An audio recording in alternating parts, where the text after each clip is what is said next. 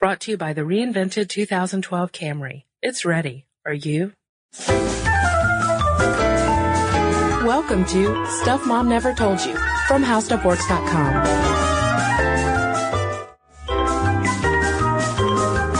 Hello and welcome to the podcast. I'm Kristen. And I'm Caroline. So, Caroline, our clever title for this episode, did Cowgirls Get the Boot from History, is a little riff on Tom Robbins' novel, Did Cowgirls Get the Blues?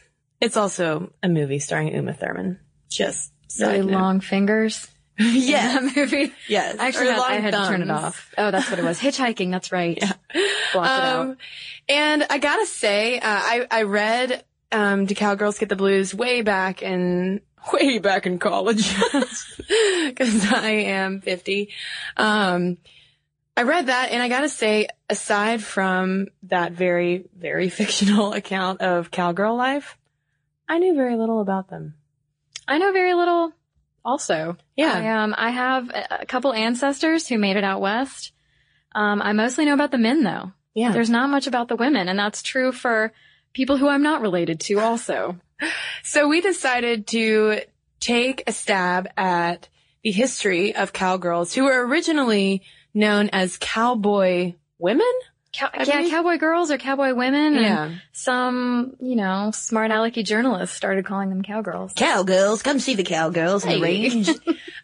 So the thing is, it was kind of hard to track down a consistent, or a concise, I should say, history of cowgirls because a lot of their work in the West was not documented. Right. And a lot of them were just dismissed as, housewives and, they were just sticking to the kitchen. Yeah. But we've got two ladies, one of whom you've probably heard of before, two ladies who disprove that theory. Yeah. Calamity Jane, born Martha Jane Canary, was one tough broad. The skills she developed out west eventually led her to touring with several Wild West shows, including Wild Bill Hickok's Wild West show. And she actually claimed to have married him, but I'm not so sure that's true. She was actually known for exaggerating all the stories about her life, so it's kind of sketchy. Hey, but it was successful because we're talking about her now. Exactly. What a girl. What a gal. And she, in the 1870s, it's way back in the 1870s, remember, she worked as a writer for the Pony Express, which is pretty cool. She'd ride 50 miles between towns carrying satchels full of postal letters. Indeed. And at one point, she actually saved a stagecoach full of passengers from attacking Indians. Apparently, according to legend, the driver of the stagecoach had been killed, and she diverted the stagecoach. She hopped on, she took the reins, and she delivered those people to safety. That's right. That took gumption. That takes a lot of gumption. And then there was Cattle Kate, who was born Ellen Liddy Watson. And I think that Cattle Kate... First of all, that's such a great nickname. But Cattle Kate really embodies this kind of headstrong woman who is portrayed a lot in the Wild West. Right. Because imagine going out to this open frontier and, you gotta make it work. Yeah, she left her family behind. And even when she met a man that she fell in love with, she did the Helena Bonham Carter, Tim Burton thing, and she was like, I don't want to live in the same house. I'm going to get my own homestead over here. So yeah, she got her own place. She filed for a homestead, and, unfortunately the neighboring cattle ranchers didn't quite take to her. She ended up arrested and hanged. Hanged for cattle? Yeah, but this is a woman who bought 30 head of cattle. Over the course of a year, grew that to about 40. Mm-hmm. Yeah, she got her own ranch hands. Yeah, did her own work. Don't mess with Cattle Kate. No. Well, unless you hang her. Yeah, then that's kind of the end of Cattle Kate. That's kind of it. But let us also note that around this time, the year 1869 to be exact, Wyoming was the first state in the U.S. to grant women the vote. And this point came up a few times in our research on cowgirls, trying to sort of make this claim that really these ranch women and cowgirls, cowboy women girls, were the first feminists. And the Wild West was a place that really allowed some gender barriers to be broken down because you had to be out there working alongside the men Although the author of the 1922 book called The Cowboy would disagree. Yeah, he goes ahead and puts it out there that women were not an important part of the West because there were so few of them. And he said that pretty much they stuck to the kitchen anytime a guest came over. If another man came over besides their husband, they ran to the kitchen to cook dinner and clean up. Yeah. I also like how he acknowledges that women in the West could ride horses pretty well, but they lacked the vitality to, quote, sit a violent buck.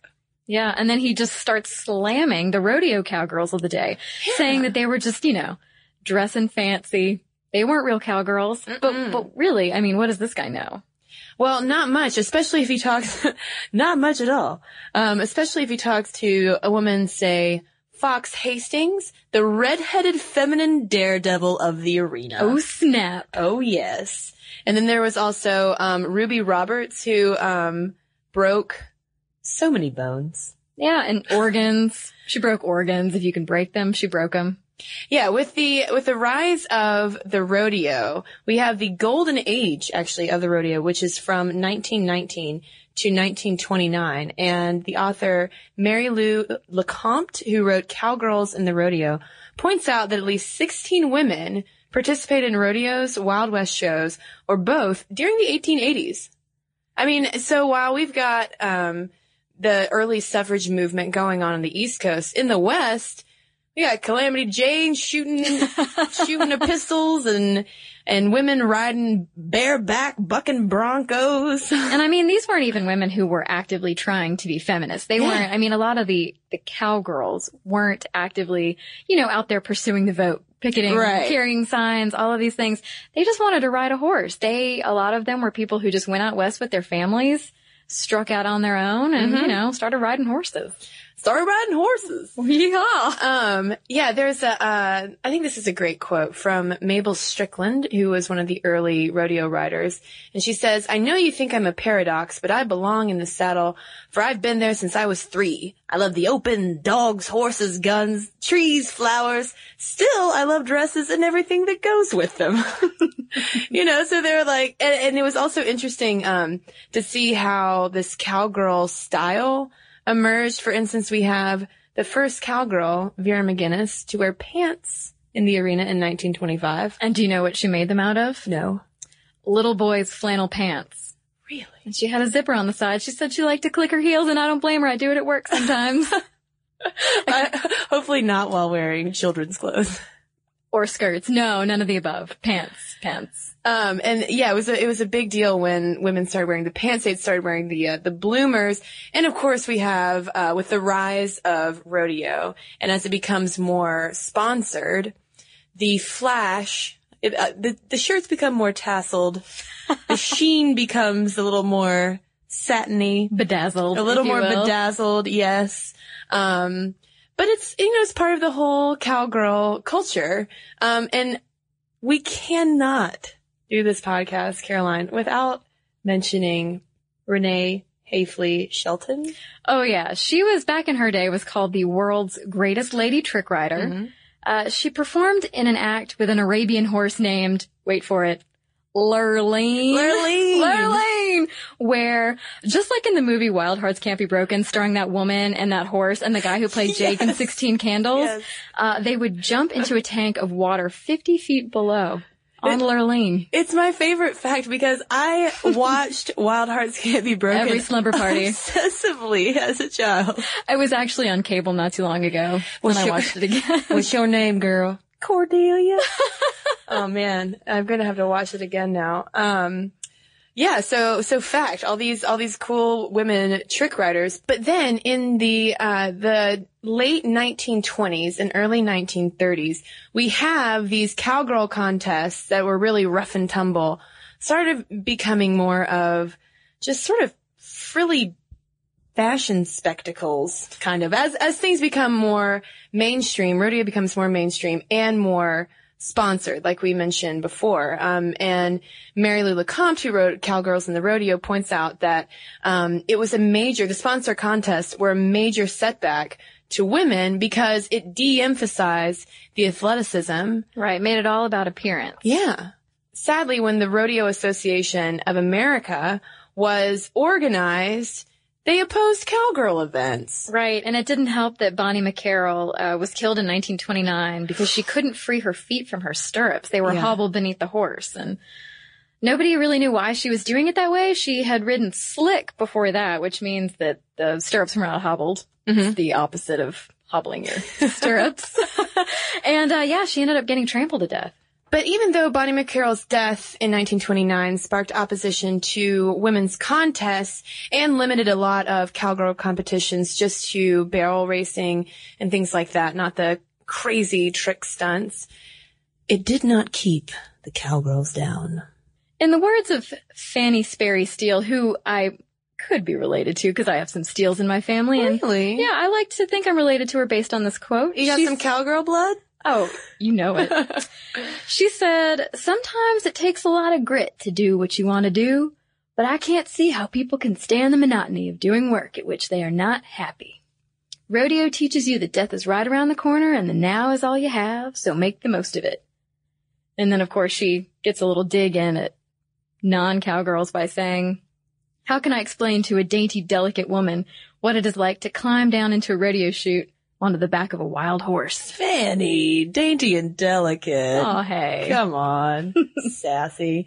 But then the cowgirls did finally get their due with the opening of the National Cowgirl Museum and Hall of Fame in Fort Worth, Texas, which, fun fact, you know who was inducted into the National Cowgirl Museum and Hall of Fame? Tell me. Well, two people. I'll give you two. Georgia O'Keeffe. Oh. Painter, yes. And Sandra Day O'Connor. Because apparently she grew up on a ranch. I had no idea. Yeah. Not technically, neither of them were technically cowgirls. But, you know, still cool. I like to think that she perched up on a saddle while she was on the bench. Her robes flapping in the, in the western winds. So if you're out in Fort Worth, and you need something to do, check out the National Cowgirl Museum and Hall of Fame. Now, I will go ahead and acknowledge right now that there were so many prominent cowgirls that we did not talk about. Because despite the fact that there is not that much of it can be hard, at least, to find a concise history of cowgirls and ranch women in the West and women's role in the West. There are still so many of them out there, and especially prominent rodeo riders. So, if we left someone out, please, dear listeners, let us know with an email to momstuff@howstuffworks.com. Or, of course, you can post it on Facebook. But we hope that you enjoyed this ride, this gallop through. Gallop through history. Gallop through cowgirl history. So, yeah, speaking of emails, why don't we do a couple? Well, I have an email here from Claire, and this is in response to our episode on bikini waxing, which I should point out, I've done this on Facebook, but in case you haven't visited the Facebook page recently, we have a correction from that episode to make. And it is that Molly and I continually referred to removing hair from the vagina. If you were waxing your vagina, that would be so painful because the vagina is actually the inner cavity, whereas we should have been referring to the vulva. I'm sorry to say vulva so creepily. And Claire also wanted to point out that she said, "I think you might have overlooked something in one of your statistics, that 16% of teens who had visited a spa had a hair removal procedure done." And she says, "Yes, it's disconcerting to think about adolescents removing their pubic hair, but in sharing that stat, you omitted the fact that eyebrow and lip waxing and threading are both spa hair removal procedures. I think most people would agree that the idea of a 15-year-old who waxes her eyebrows is less disturbing than that of one who waxes her vulva. Personally, I've been getting spa hair removal procedures for almost 10 years, and all of them have been quite far above the waistline." And she also wishes that we had talked about vajazzling. But that would have meant that I would have had to have said vajazzling. Again, creepily. So many times. What is my problem? Yeah. So, thank you for that email, Claire. Okay, we have an email from Spencer in response to the Baby Names podcast. She said that she grew up with a unisex name, but one that seems to be more unconventional for a girl. She says, "Spencer was the last name of my great-great-grandmother. In my experience, nearly everyone who has met me seems surprised upon hearing my name, thinking that Spencer most surely is a masculine name. A girly girl through and through, I used to not like my name when I was younger and always preferred my more feminine middle name, Catherine, instead. However, I learned to absolutely love my name. Even though I still loved Catherine, I would never change it. It made me laugh when I would continuously receive postcards from all-male colleges and envelopes addressed as Mr. I still get a little thrill out of seeing the surprise on people's faces when they meet me for the first time, and see a tall young woman who wears pearls and high heels instead of the boy that they were expecting. I think it has been really empowering to me to have a name that is unique. I hope girls with unisex or masculine-defined names will embrace their names and celebrate them as part of who they are. Here, here, Spencer. I think Spencer's a cool unisex name. Yeah. I've never heard that before. Well, again, if you have an email to send our way, the address is momstuff@howstuffworks.com. And, of course, you can head over to Facebook. Have fun over there. Lots to do. And you can also follow us on Twitter @MomStuffPodcast is our handle. And then finally, during the week, you can read our blog. It's Stuff Mom Never Told You at HowStuffWorks.com. Be sure to check out our new video podcast, Stuff from the Future. Join How Stuff Works staff as we explore the most promising and perplexing possibilities of tomorrow. The How Stuff Works iPhone app has arrived. Download it today on iTunes. Brought to you by the reinvented 2012 Camry. It's ready. Are you?